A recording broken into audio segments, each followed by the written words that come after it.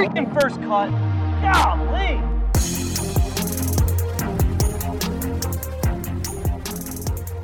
Welcome to the First Cut Podcast. I'm Rick Gaiman, and this is your mega preview pod for this week's Tour Championships. It's storylines, it's best bet, it's one and done. And joining me to break it all down, the coach is here. Coach, welcome. Let me make it very clear. Per the commissioner, the jeweler, right out of the gate, anything other than the coach, that is grounds for immediate expulsion from this show. So tread lightly. What do people call you otherwise? Nothing. I'm just saying, I want to make this a blanket statement across the world of golf. You got to call me by my own name. That's it. Oh, got it. All right, I'm following along now. That's Mark Immelman. We'll get to that, Coach. That's Mark Immelman. Mark, it took me a minute, but I saw where he was going with that one. Not even commissioner, Coach, now that you're bestowing this role upon yourself? Huh? I am. And you're going to love it. I've already circulated the one and dones to a couple people.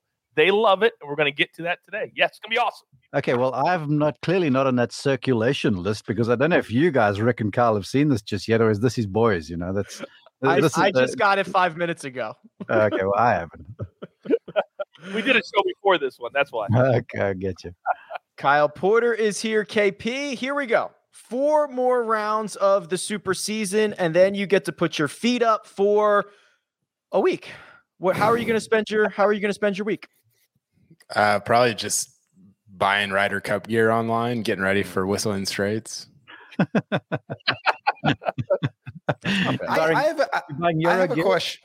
Huh? You buying Euro gear or American gear? I don't know. I always threaten to root for the Euro team because they're way more likable. And just if you've ever been in an interview room with the European team, like at the Ryder Cup, you walk away and think that's it. Like that's how it should be done right there. Like they get it, they understand it. And you go in the American room and it's like, well, this guy hates this guy. It's like Jerry Springer on the podium. It's unbelievable. Although Jordan Spieth had probably one of the best moments in the American interview room when he gave it the "I see woo" shaking that ass. You remember that? That was President's Cup though, right? Yeah. That was at Liberty National. There we go. See woo, shaking that ass, shaking that ass, shaking that ass. It's pretty good.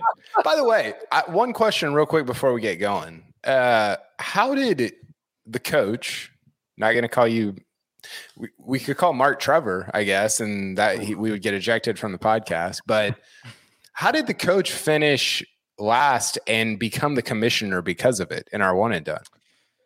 Let me be very clear on that, KP. I started 4 months behind everybody, and I only had $1 million. I had no shot of winning. You had everybody to play, brother. and you so far behind. I promise you, before you complain about me being the commissioner, I want you to hear the rules. You'll be like, you know what? He gets it. Just like the European Ryder Cup room, I get it as the commissioner. Honestly, you deserve to be disqualified from the competition after you pick Sepp Straka in the third week.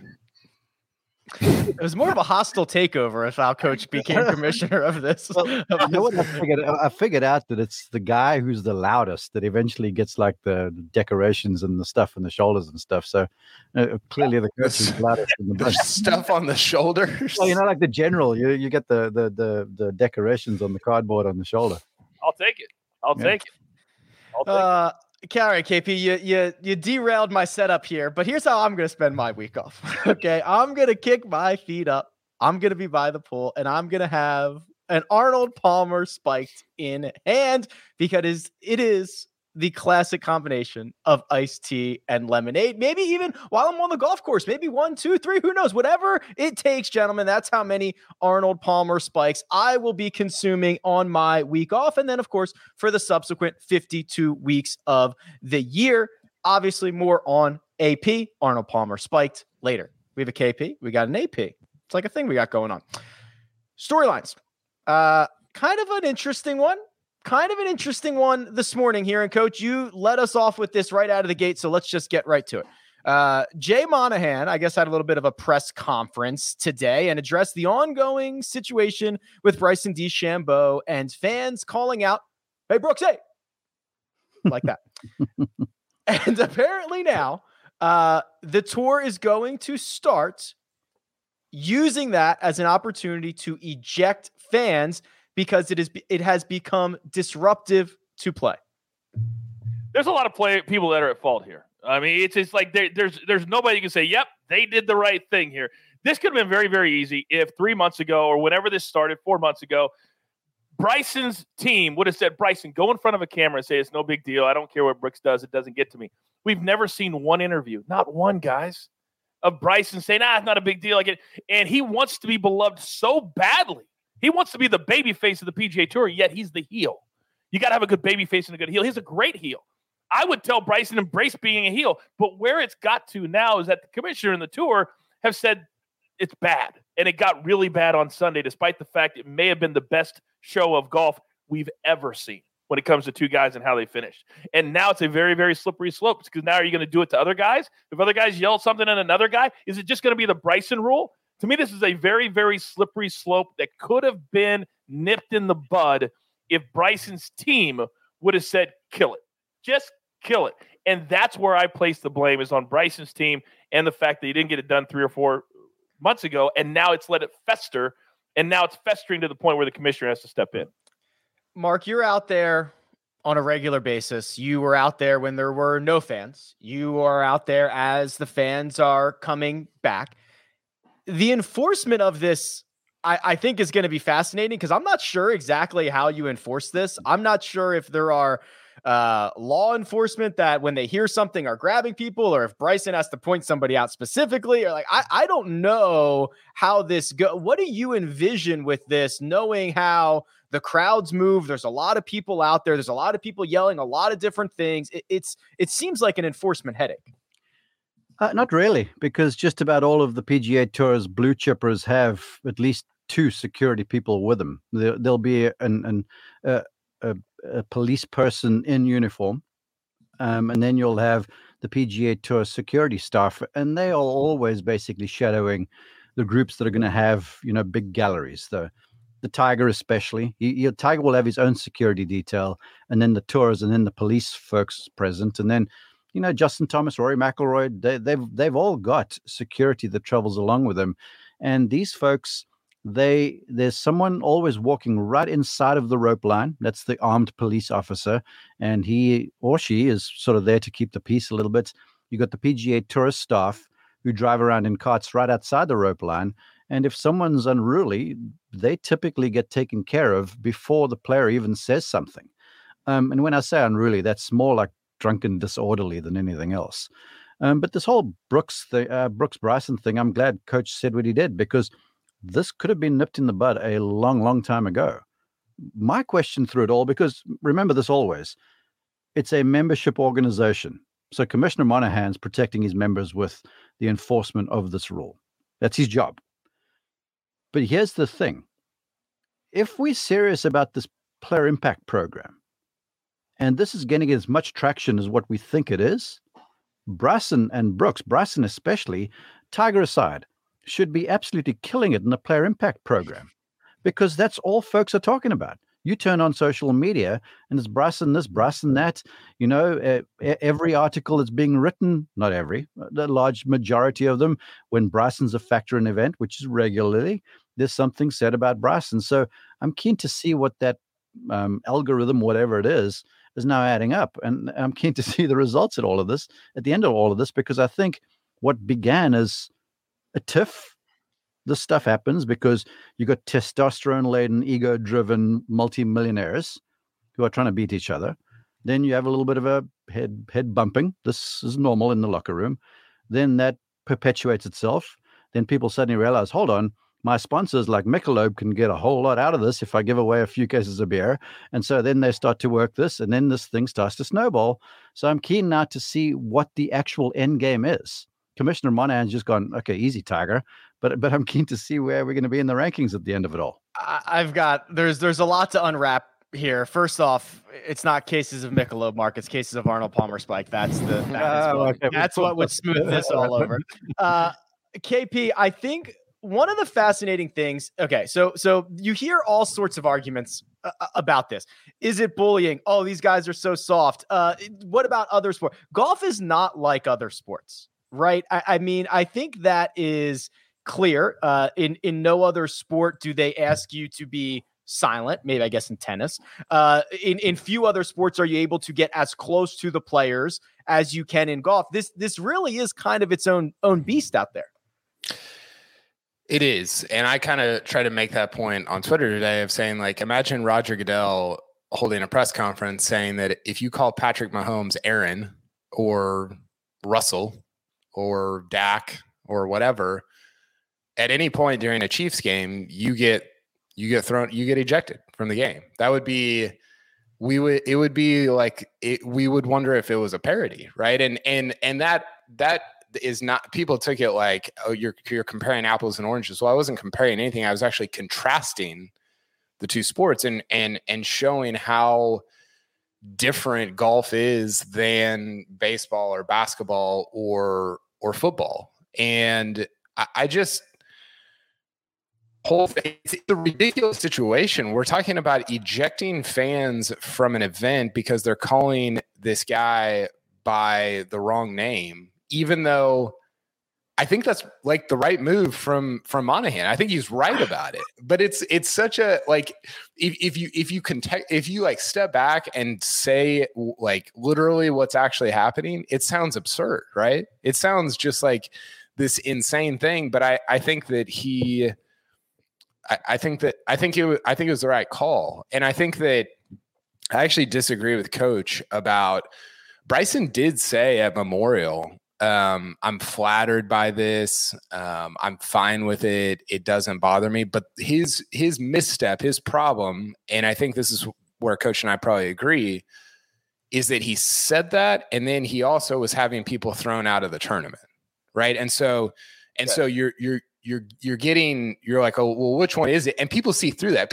People that follow golf or any, they're not idiots. I mean, there's some idiots, but the people that are like tuned into this stuff are not morons thinking like, oh, like Bryson had something to do with those people getting ejected. So he's saying one thing and doing another. And I think that is kind of people's problem with Bryson, is that he says one thing and does another. And it just, the whole thing feels disingenuous, not just with this, but with a lot of different things that he kind of involves himself with. So I think, to me, that's the issue here. And again, I always go back to this, and feel free to disagree, because I think there's an argument to be made on the other side. I always go back to, like, has Bryson ever shown humility? Has Bryson ever said, man, I shouldn't have said that. That was bad. That was wrong. Even the thing at the Open Championship with my driver sucks, he never really said, like, I shouldn't have done that. Like, that was my bad. I'm sorry for that.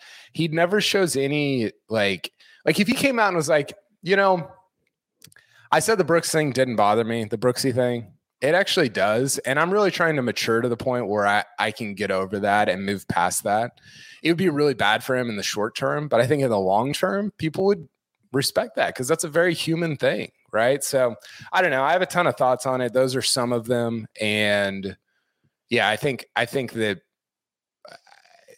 Monahan, I mean, the Ryder Cup, I think this kind of comes to a head maybe at the Ryder Cup. I'm glad the Ryder Cup's not in Europe this year. I mean, what would that be like for him? It would be insane. So I don't know. That's a ton of thoughts that I'm just kind of throwing out there. What Captain Stricker should do is put them together so someone can shout Brooksy, and it might just be at Brooksy, and that would work out pretty well. Kyle, you nailed it there. I think that disingenuous is a great descriptor, and just to sort of build on that a little bit, from the word go, I mentioned that I thought this was sort of playground. It was infantile a little bit, but then I started to think maybe there's a little extra something to this. Maybe there is trying to garner Twitter, social media, whatever it is, interest. But it has gotten to a place where people just need to grow up and go, all right, this thing's done now. But the problem is, you don't get the toothpaste back in the tube. I don't care if Commissioner Monahan says, all right, you're going to get tossed if you call Bryson Brooksy, or vice versa. You even though you've got security and such, the fans have now bought in. The fans have T-shirts, for Pete's sake, Rick. And so now they're in their camps, and just like Rick's the problem. Don't drag me into this. Like this Auburn, Georgia, or Ohio State, Michigan. This is going to go on for a long while. I think this thing, we haven't seen the end of it. Mark, who do you think has the most power to end it? Because I think we're all sick of talking about it. We all want to see it end. Who can end it? Both of them together in the Ryder Cup uniform, getting up there together in front of the media, or not even in the press conference in a contrived situation, at the flash area. You know what that's like over there. People in the scrum everywhere, just standing next to each other going, guys, this is past us now. Let's put this to bed. Let's get beyond the red, white, and blue. Because then you're bringing in something bigger than all of us in representing your country, where you take it away from the individual and you make it more, the unified goal. That's my opinion.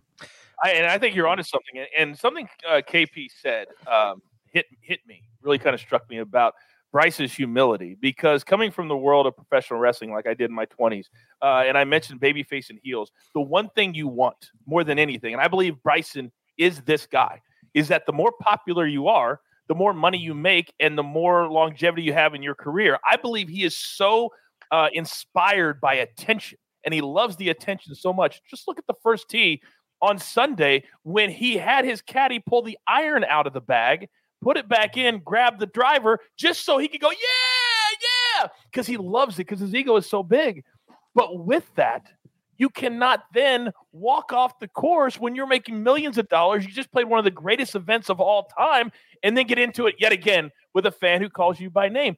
I've told this to kids all the time when I speak to high schools and colleges. If somebody is razzing you, that means they care. If somebody is razzing you, that means deep down they really like you. And in this instance, I think people want to be like Bryson. I think people want to do what Bryson can do, but they cannot. And if Bryson thinks like that, then I think it changes everything. And also get some good people in your camp that gives you advice, and they're not yes men. Get the yes men. And then get the people in and say, listen, Bryson, grow up. You can be the number one attraction in all of golf. You can be.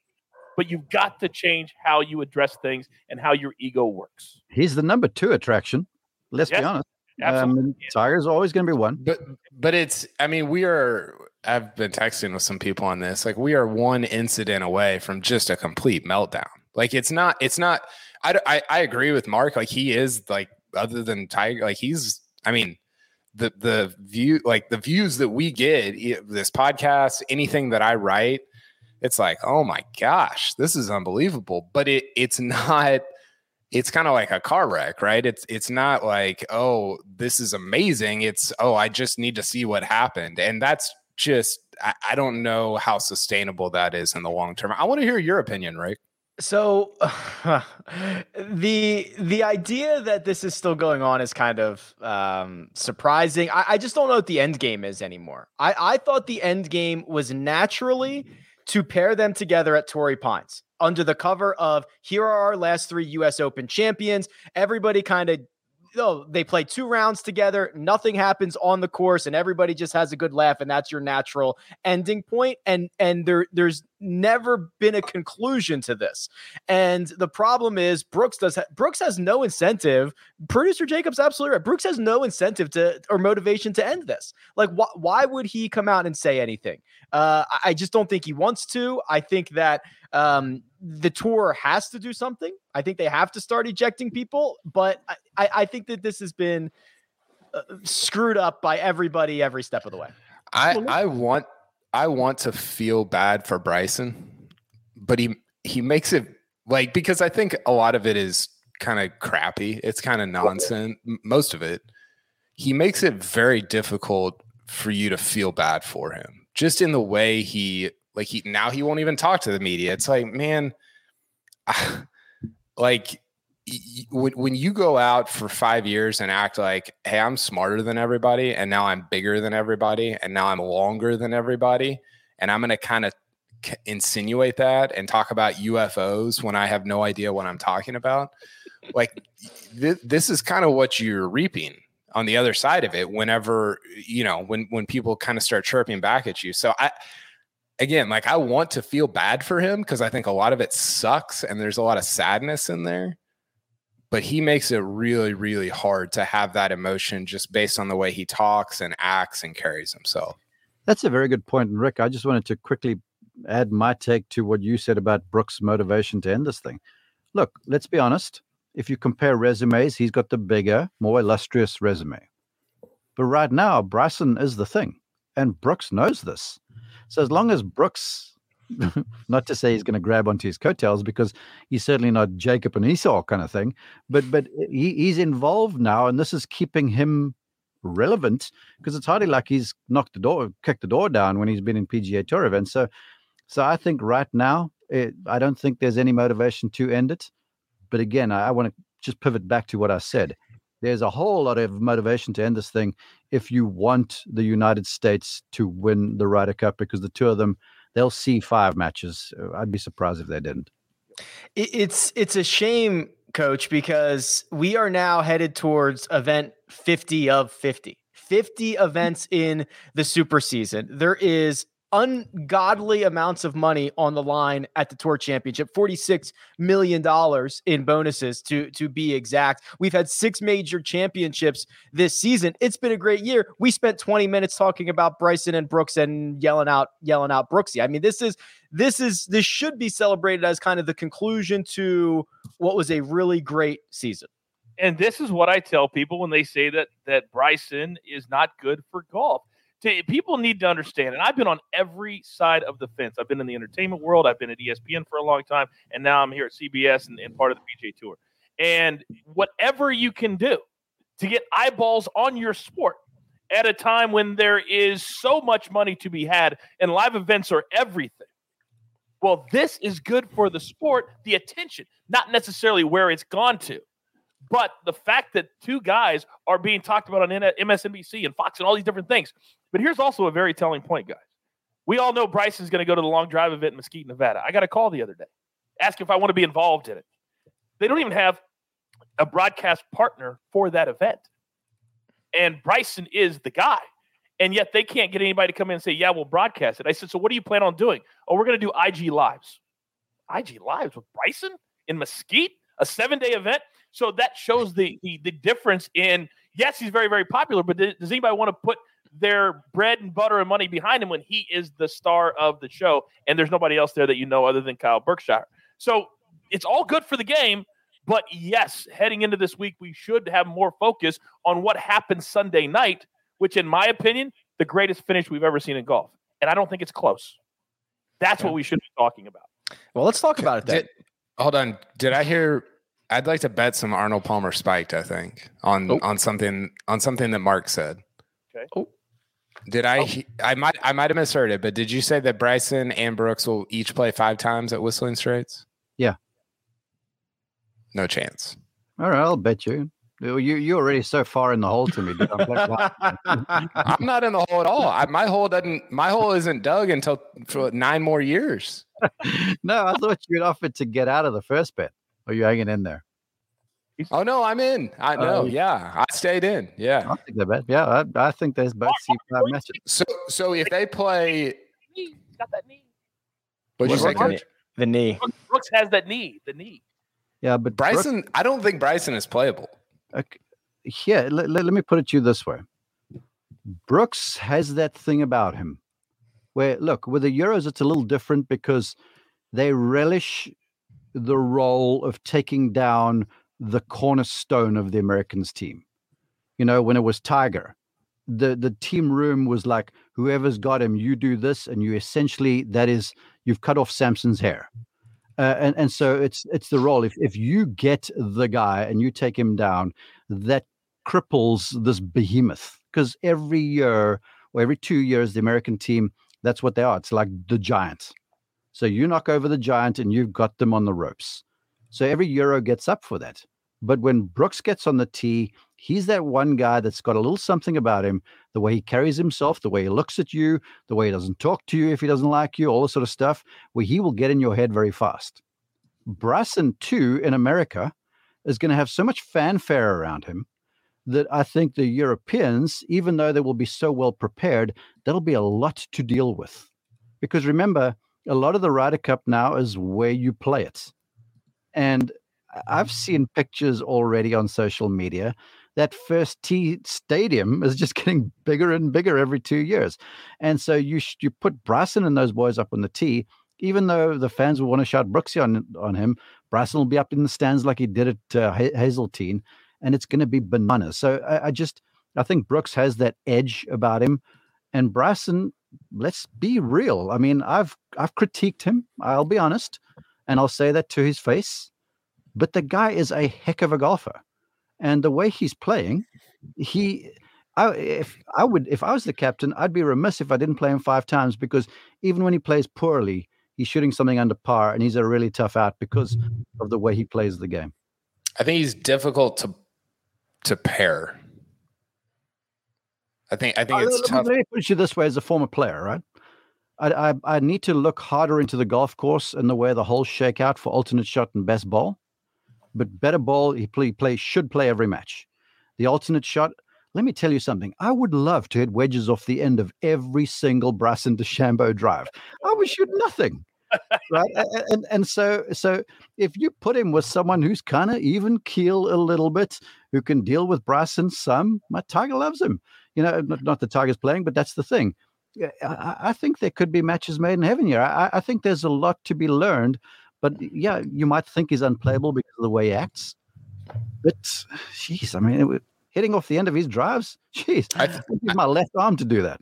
I think part of my point is that nobody really plays 5 matches. I mean, there's like 2 guys on each side, and I don't think it's going to be. I mean, Brooks won, 2 majors in 2018, and he didn't play 5 matches. I think it's. Maybe you get that out of JT. Maybe you get it out of Brooks and Bryson. I just don't know that both of them will play 5. So Arnold Palmer's. What's hurting my bet is if the US get off to a quick start, I don't think they play all 5. If the US get off to a slow start, I think you'll see them lining up. You'll see Murder Rose Row coming out. You won't be putting guys whose games are iffy. And remember this: it's also very much dependent on who's playing well in the week. We can sit and opine about everything. Week of the Ryder Cup, who's playing well, who's hitting it well, who's making putts. Those are the folks that see action. So it sounds like, let me clarify. If Bryson and Brooks each play 5 matches, Mark will be the brand new owner of a case of Arnold Palmer spiked via Kyle Porter. Anything else, it's the opposite. Is that an accurate statement, gentlemen? I'll give that bet because I've got some really expensive, luscious wine coming to me in like 10 years time. Or they just barreled it, by the way. They're just now barreling it. That stuff's been in barrels since 1940 already, bro. Wow, I'm not gonna have any money left after that happens. Lock it up. AP spiked on the line. The Ryder Cup stuff is the implications this week, Coach, are massive. There are, in my opinion, 5 or 6 guys who can win the Tour Championship, but there is a lot more on the line with all of the money and all of like Daniel Berger specifically. Let's be real. Daniel Berger's chances of making this Ryder Cup team got worse when Tony Finau won and when Patrick Cantlay won, because Cantlay solidified his spot as a qualifier, as an automatic bid. And there's no way Tony Finau is being left off this team now. So now you've got Daniel Berger looking around thinking, well, I got 4 more rounds for you, Captain Stricker. I better do something to show you I should be on this team. I don't know what Steve Stricker is going to do, but what I do love is the fact that they changed the rules so that the captain has more say over who makes the team. Because I think part of the problem that we had before, when there was very limited captain's picks, is that a lot of guys that weren't playing good, like that 7, 8, 9, 10, they would make it in even if they hadn't played good since February or March, and that was an issue. Now we don't have that issue because the top 6 guys are playing pretty good, and the next 2 or 3 are playing pretty good. So I think, and I said this before, that Steve Stricker has to look at certain guys differently than he's ever looked at them before, because the United States always does the same thing. They always bring the same guys, that the credibility, because of their history and what they've done on the PGA Tour, you can't do that anymore. You've got to shake it up. They've lost too many times in the last 15 years to say, yeah, let's do it again. Yes, that guy deserves it. Because I think they don't want to have those difficult conversations with a player that they see every single week, that they've seen for years and years and years. Is Steve Stricker that guy? Mark says that he is. Mark responded a couple weeks ago, yeah, he can make the difficult decisions. So we'll see. But if that's the case, Daniel Berger has swag, confidence, ego to match anybody on that team. But we'll see what Steve Stricker decides to go with, name value or playing. Two things. Yes, I agree. Daniel Berger, I rate him highly. The boy's got all sorts of grit about him. He's like the junkyard dog. He is all up for the head-to-head match, which would make him a great match player. And he's going to wear you down a little bit. But he has, the last run, the form coming in here has waned a little bit, because if we had made this decision 6 months or so ago, he was one of the leading players in the world after a couple of quick wins at Colonial and at Pebble Beach. And then here at Eastlake, he's played this thing 4 times, if memory serves, and his best has been like 12th, and the rest of it has been around the middle of the field. So it's hardly like he's worn Eastlake out, which is surprising to me because he plays golf in the South, but we play on Zoysia at Eastlake with these Champions Bermuda greens, and he just hasn't worked the place out. Maybe it's the way the golf course sets up. So he's going to need a big week, I think, to really galvanize his position. AP, I'm looking at the team here, or the potential team. Here's the qualified guys: Colin Morikawa, Dustin Johnson, Brooks Koepka, Bryson DeChambeau, Justin Thomas, and Patrick Cantlay. Thank you to the victory at the BMW Championship. According to you, here are the likely in members: Berger, Spieth, Finau, Xander Schauffele, Harris English. That leaves one spot for, if this was like March Madness, this would be like your last guy in, right? Last man in. Yep. Here are the candidates. Webb Simpson, Phil Mickelson. Neither of them are playing this week. Scotty Scheffler, Sam Burns, or Patrick Reed, who is en route to Eastlake days after being released from the hospital. He's tweeting out, "I'm headed there, baby. Let's go." He's playing. Those are your candidates. Who do you got? Yeah, I wasn't allowed to view that tweet, unsurprisingly.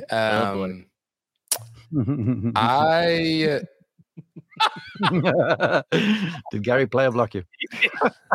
Yeah, he probably did too. So a couple of things. I think that, by the way, Berger finished top 10 at the U.S. Open Championship, and St. Jude. So he's been. Yeah, but what's he done thus far in the playoffs?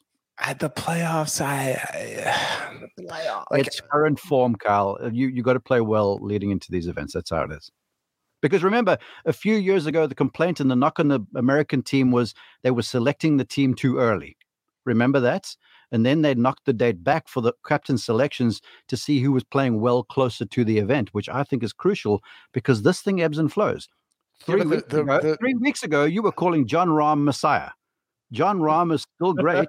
But things have just kind of leveled off a little bit. So yeah, the last, yes, he's been great through the summer, but the last couple of weeks it just hasn't been as sharp. Berger, yeah. Well, but then it becomes a thing where you're just picking guys based on how they played in the playoffs, which you can't do that. Yeah, but it's current form.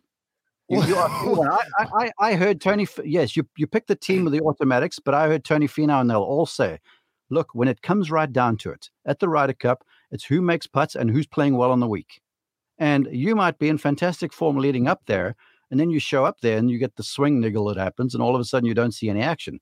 This is just part of golf. This is what makes golf, to call to your point of view, the normal sport, right? Because anything else, you go up there, you line up with 11 teammates, 10 teammates, whatever, they can pick you up.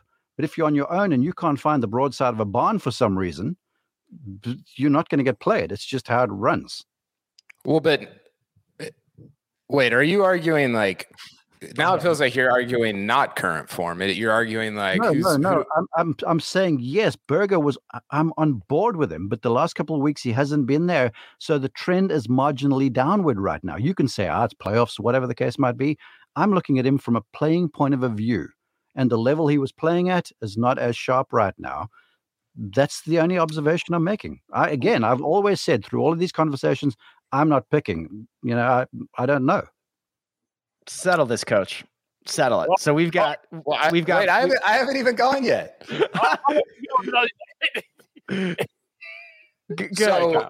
Go ahead. So those 11, I think, are in, regardless of what any of us think. Correct. And then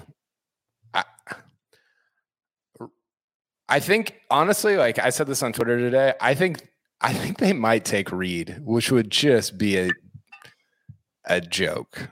It would be I agree. It would be a joke. I think if he is, thank you. He's lost at least 10 to 15 pounds. Look at that. He does look thinner. 15 pounds. Yep, at least. I think he'll get the benefit of the doubt, and I don't think he deserves it, but I think that he'll get it. And I don't know. I would be okay with, like, I think I'm okay with Scheffler, Burns, or Webb, depending on what you're going for. I think I don't know how you do that if you're Steve Stricker. I don't know if you go to JT and Spieth and say, listen, chips are down, it's tied on Sunday. Who do you guys want out there? If it comes down to that, maybe they say Phil. I don't know. I don't know what they would say. I don't think Phil is pickable, but I would be okay. Like if they picked Burns, Scheffler, or Webb, I'd be like, yeah, okay, that's fine. I think Reed being on there would be just so problematic. So yeah, I would probably take. I think Scheffler, just because the numbers are better. But I wouldn't, like, if you made a decent argument for Burns or Webb, I would be fine with either of them also. I would take Sam Burns. I wouldn't even blink twice at it. But this is going to be the decision that I was talking about earlier in the show for Steve Stricker. If he picks Patrick Reed, and how many times have we heard guys still every couple of years or even every year, whether it's President's Cup or Ryder Cup, they go, well, he has no experience, so you can't pick him. How do you get experience if somebody doesn't take a chance on you playing? So if somebody said Sam Burns next week, they go, oh, he has no experience. How's he supposed to get it if he doesn't get picked? So at some point, you've got to say, am I going to give a young cat who just finished 8th at the BMW, and who knows what he's going to finish this week, but Sam Burns is playing great golf. And if we're going to go with Mark's argument, and I kind of tend to lean towards that on how guys are playing right now, Scheffler's not playing that good. Sam Burns is playing that good. To me, it's very, very clear. And this very important decision will tell me what Steve Stricker is thinking about and whether he truly wants to change the game of the Ryder Cup or keep it status quo. And status quo isn't good enough. I think, real quick, I think all those guys are in the range where it's like you can kind of ask yourself, hey, who do I want out there if it's tied and there's one match on the course? I think Webb, Scheffler, and Burns are all in that circle of, like, you're not stepping way outside of the guys that it's not like you're taking somebody that's like 30th or whatever and saying, well, if the chips are down, that's how, like, the guys who have been playing, like, they're all guys that have been playing well enough that I think you could just pick any one of them based on a different set of criteria, whether that's who the leaders of the team want or who you want out there last on a Sunday or whatever. And I think it would be okay. Rick, it's well documented. I've been on the Reed train for a while here. And if it's all on the line on Sunday afternoon, of that group of players, with respect to the rest of them, I would go with Patrick Reed. Let's not forget that this guy also jumped on a plane and to fly to Japan just to represent his country. That's how into it he is. But here's the thing. I feel like, and what I'm about to say, if you gave it $2, you still wouldn't get a cup of coffee at Starbucks because my opinion means very little, okay? But I think Reed has the front seat right now. I think if Scheffler has a big event, I think Scheffler has the chance to unseat him. Sam Burns is a sexy selection. Trust me, I've watched this kid play. It'll blow your hair back. But he just still has a little bit of going to go. He will get baptized by fire. I mean, I've been at a Ryder Cup at Glen Eagles, mate, where Webb Simpson, US Open champion, skied a tee shot off the first because he was so nervous. Because this is just different. And Sam Burns he's closed one time at Valspar, which is very impressive, but he's also fallen over at the final hurdle a little bit. I think he will be a long-time Ryder Cupper, just not this go-around. I think it would be great to baptize him some, but look, let's be honest. The Americans have to win. It's almost like the international. All right, but Mark, let me stop you right there. If they have to win, why would you do the same thing they've been doing that they've been getting killed the last few times? Well, I would argue that Reed or Scheffler is what I was trying to get to. Would you take Burns over Berger? Me? Yeah. I don't think so. I just think the way Berger plays, the way he putts, the way he pairs off with players, he's well liked in the locker room. There's a whole bunch of check marks in his ledger that I think are worthwhile. But Burns is playing better in the playoffs. Isn't that the argument that you just made? Yes, absolutely. But you're reaching a long way down the list to go and find Sam Burns. What's he currently? Where's he ranked? In the Ryder Cup? Yeah. 15 or 16, I believe. 15. So you overlooking number 12 to go and find someone at 15 or 16? That is a long reach. That really, really is. That's they're why like 3 apart. It's not that long.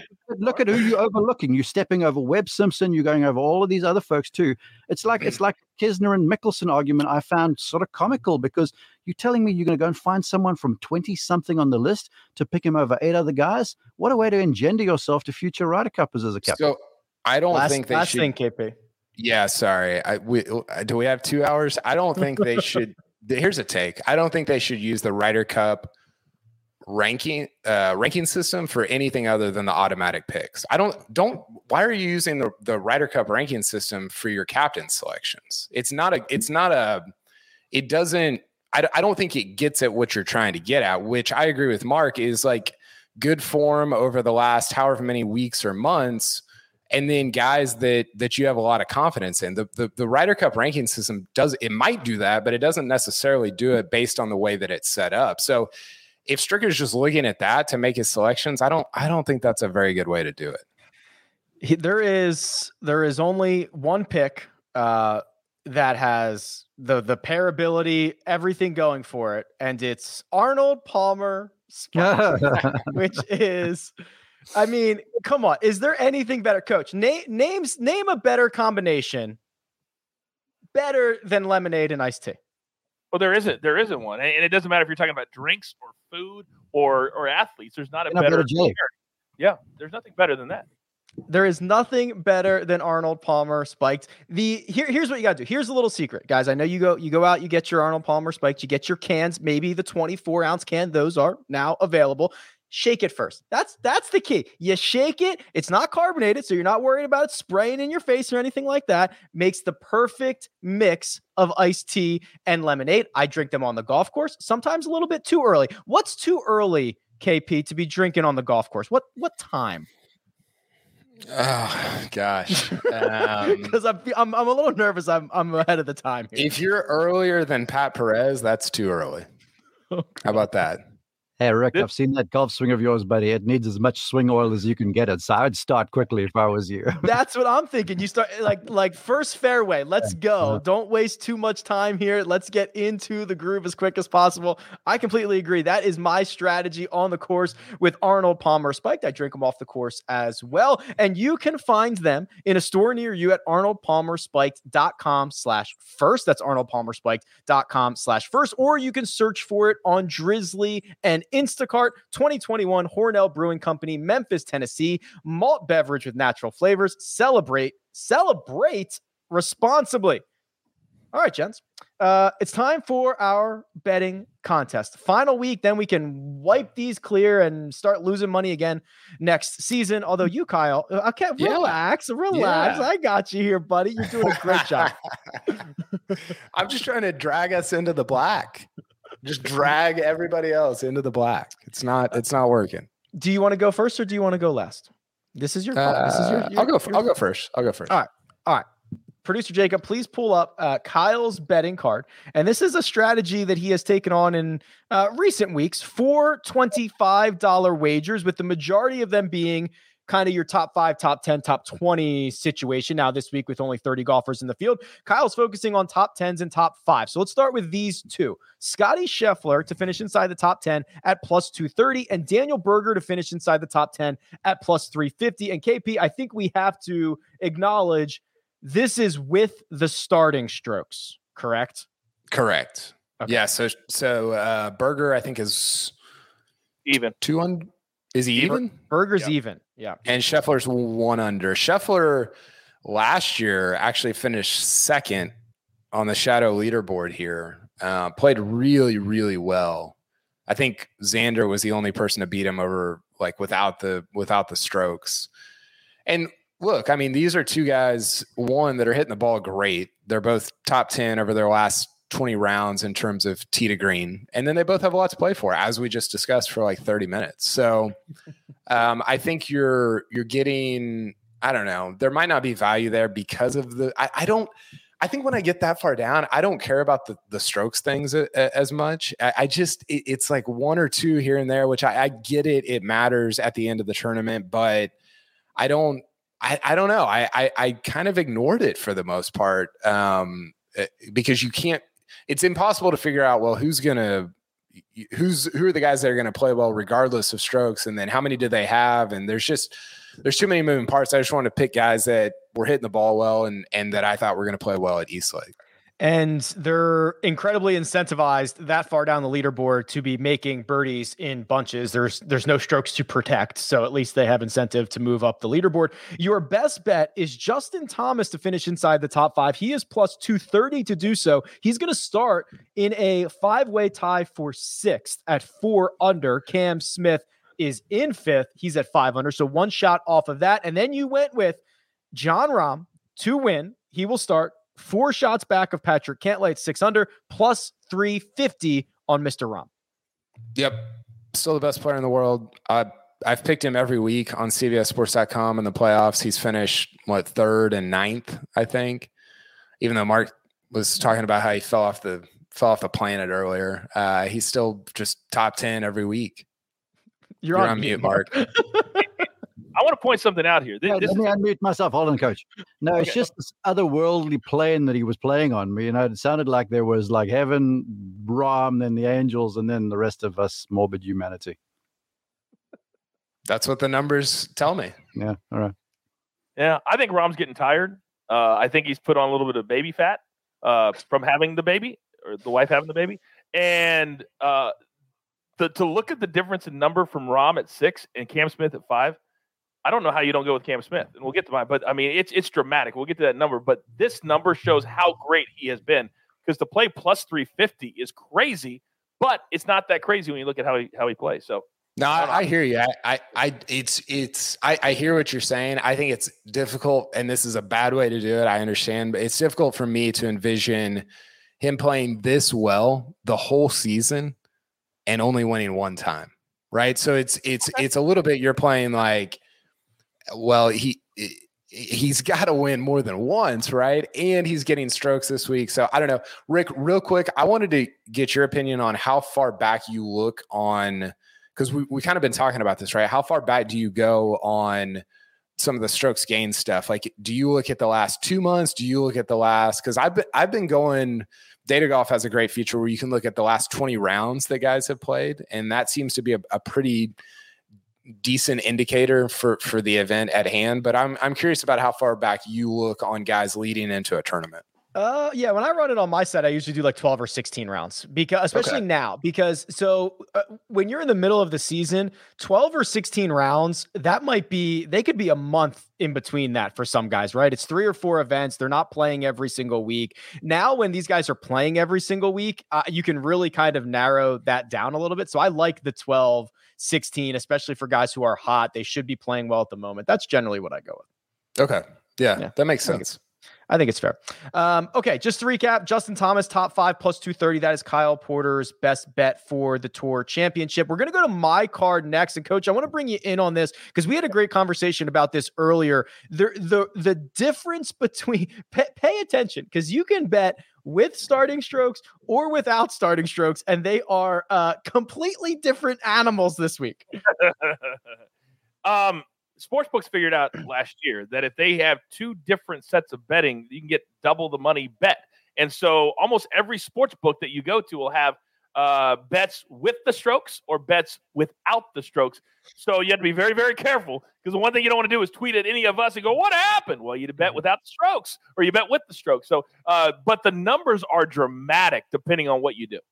Yeah, so my card looks like this. I've done a mix of both. So I took one matchup without the strokes. That's Xander Schauffele over Dustin Johnson. That is, we can talk all the time about Xander, but he has played 16 rounds at Eastlake. Mark, he has not lost strokes in a single round in his Eastlake career. Never lost to the field, 16 rounds. Wow. Quick story, and then I'll give you my take. A few years ago, his first time at Eastlake, I'm doing my preparation for the broadcast. I catch him on the 15th green, the island green there.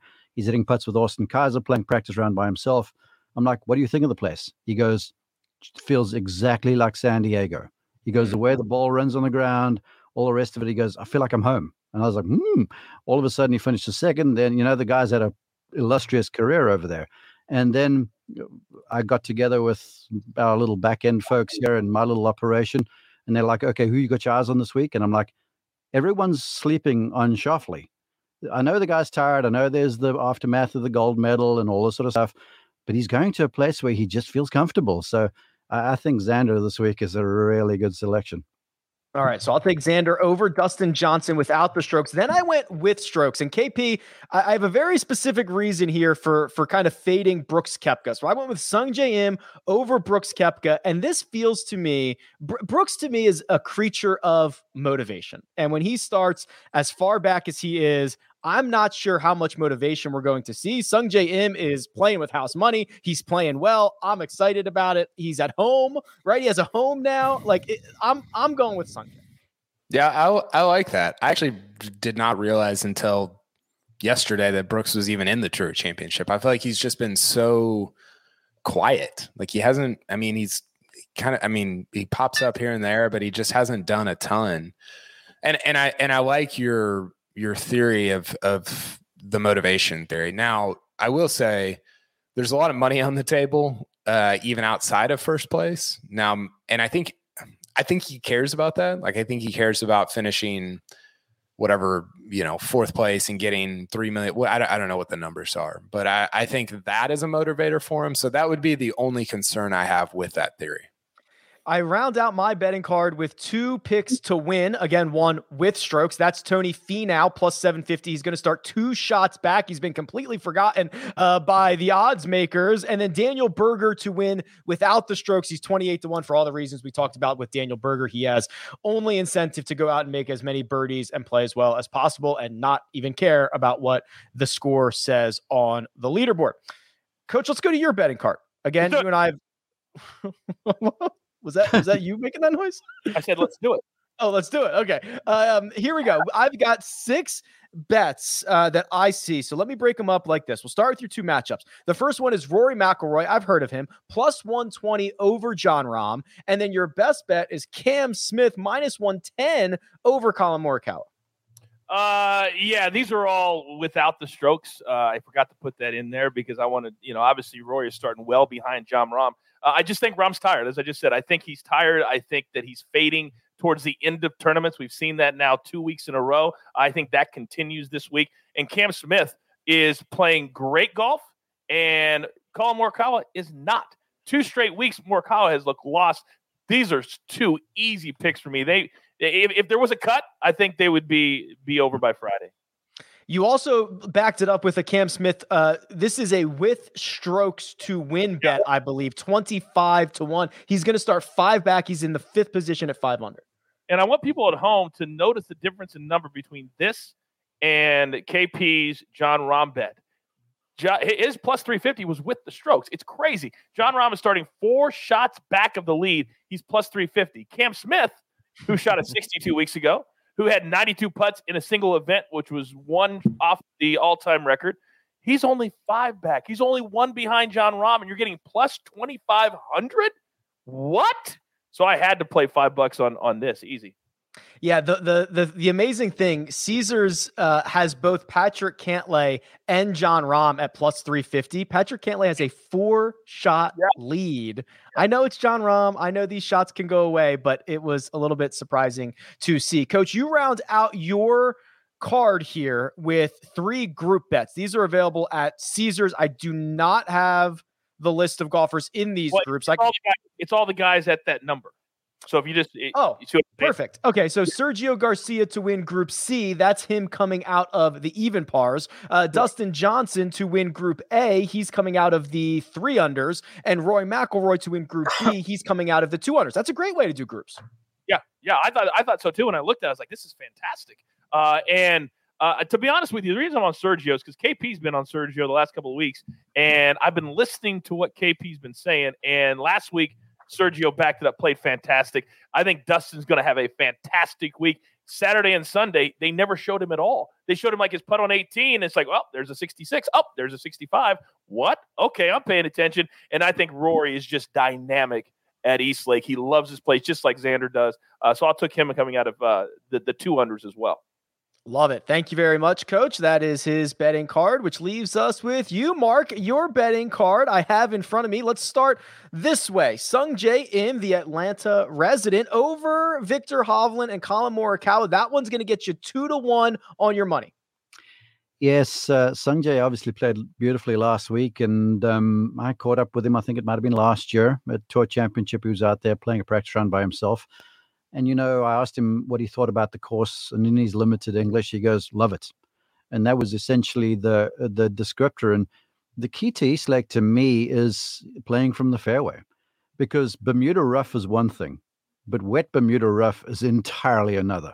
And we have gotten a load of rain over the last 12 to 24 hours. I think it blows on through by later this evening. So Sung Jae Im, the way he's driving it, playing from the fairway, he's aggressive with irons in hand. I think he builds on his career here, which looks like it's steadily improved. Colin, to Coach's point, has just not looked very sharp at all, and he looks sort of fatigued and obviously injured. And Victor Hovland was solid last week, but I just think Sung Jae around here is a different animal.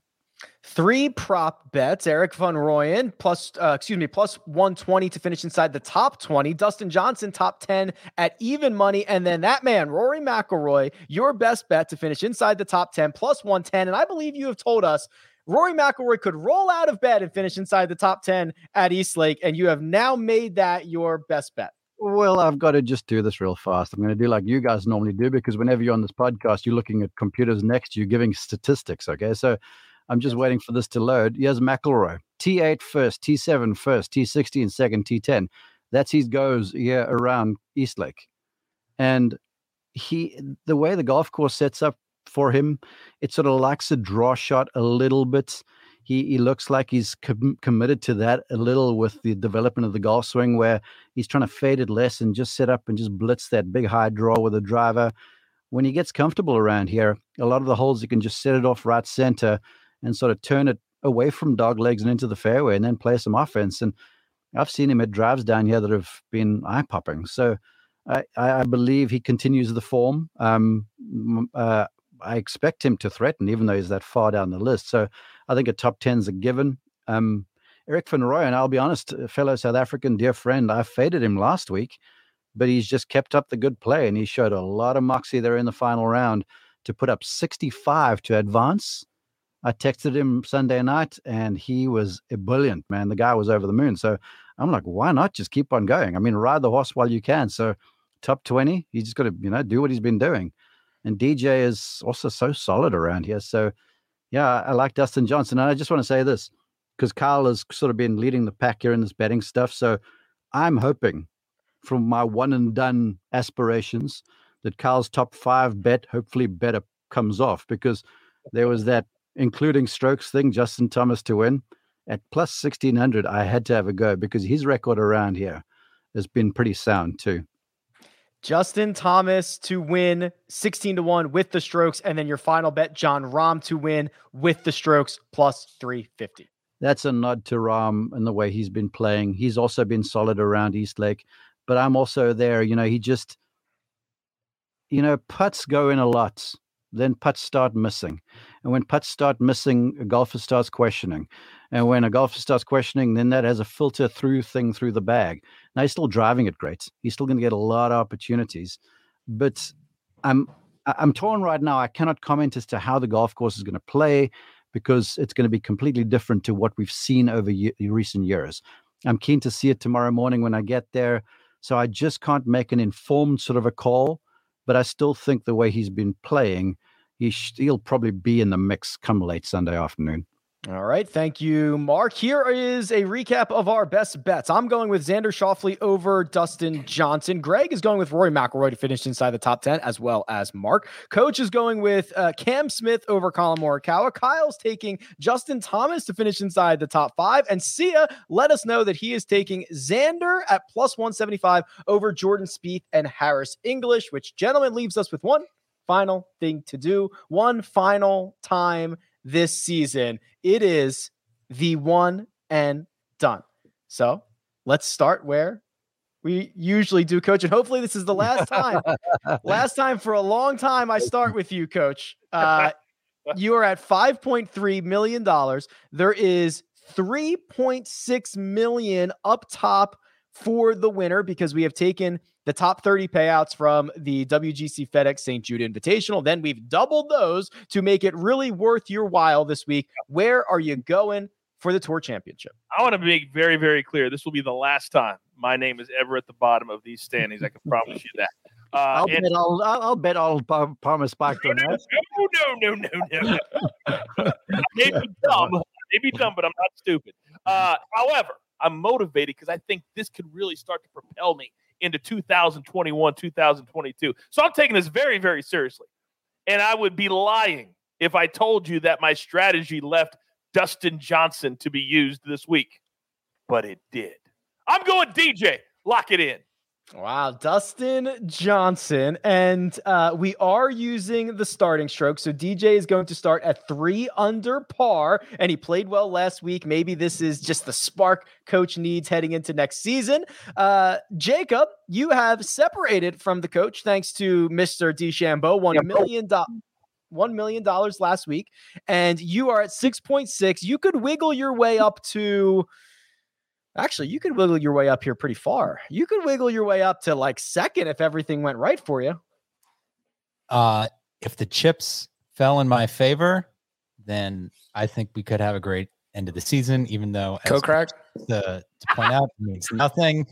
That was going to be a tease for Jason Kokrak, but no, I'm going with Xander Schauffele instead. It would have been perfect. Narrative Street, as he likes to say, would have set me up perfect there for Kokrak, but I got to take the X-Man because he loves this place. Xander Schauffele will begin at 2 under par, and he loves this place, which is good enough for Jacob. KP, you're at 8.5 million. If we add 3.2 to your total, you could get to 11.7. Now things are getting interesting. That would take the lead depending on what the rest of us did. One pick to go. Who is it?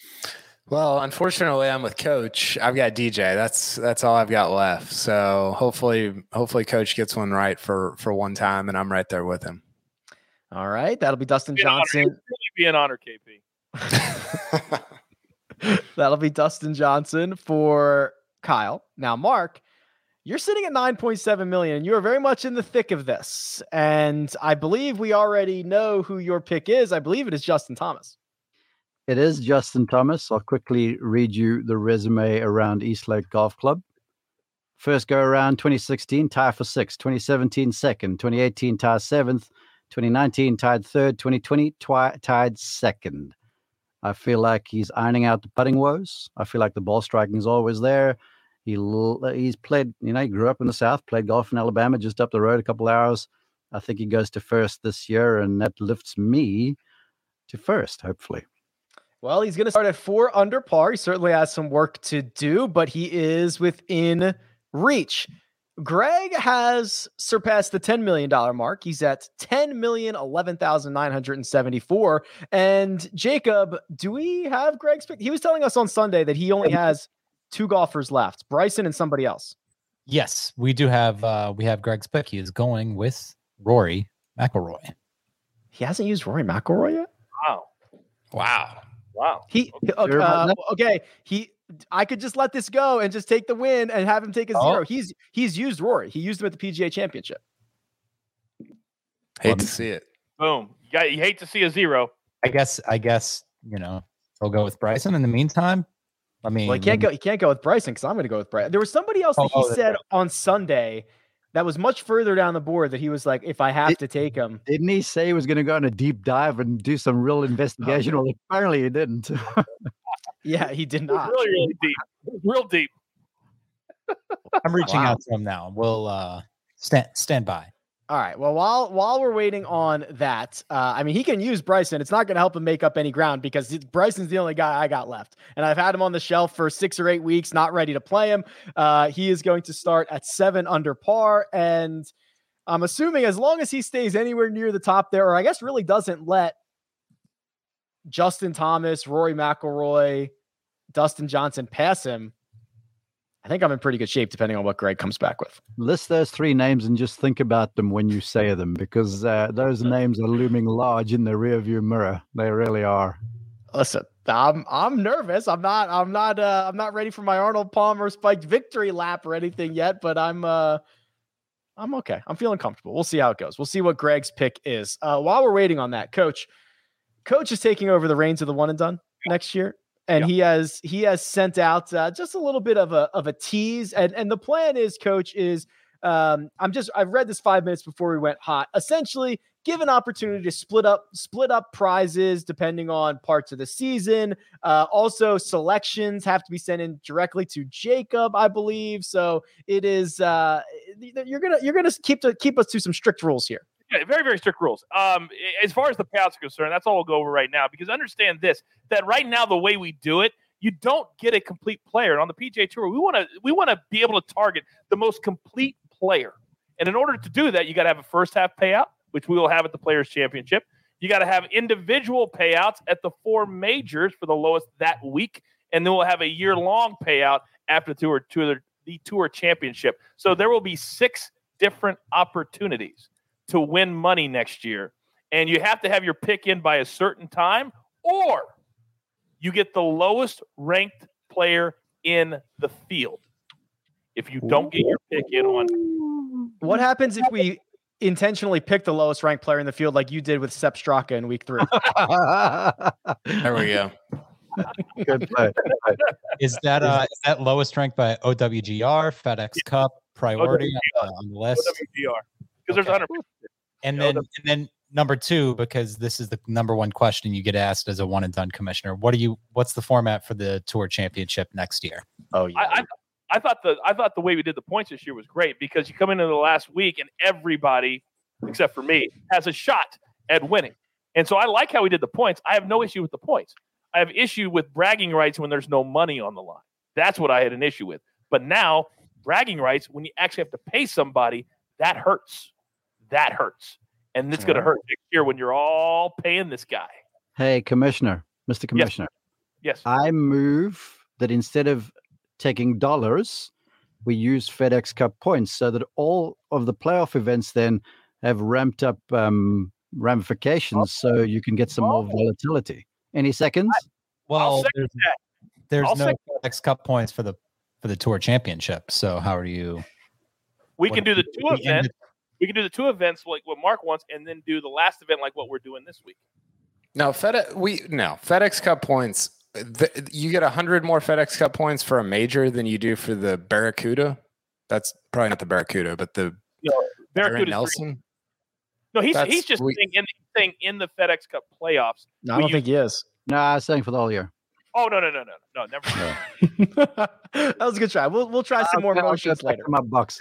Right. All right, gentlemen. Tour Championship. We will be back after each and every round to break it all down. Kyle Porter's computer died. We don't have Greg's pick, do we, Jacob? No, we don't. He is told me to stand by. I see him in the document right now. It sounds like Kyle is also mute Kyle. There we go. There we go. Okay. Cameron Smith. Okay. Okay, so this is kind of interesting. So he's got Cam Smith, who's going to start at 5 under. 2 shots back of Bryson. So him and I are certainly going to be in the mix for the entirety of this, hopefully, unless there's an ejection at some point. So, okay, so Greg is going with Cam Smith for the final one and done of the year. Gentlemen, been a pleasure all season long. Plenty more episodes coming. For now, let me thank producer Jacob doing all the hard work behind and in front of the scenes. Kyle Porter's computer is dead. You can follow him on Twitter at Kyle Porter CBS. That right there is the coach. You can find him at the Coach Rules, and Mark Immelman, who you can find at Mark_Immelman. You can find me at Rick Run Good. This has been The First Cut, and we'll catch you next time.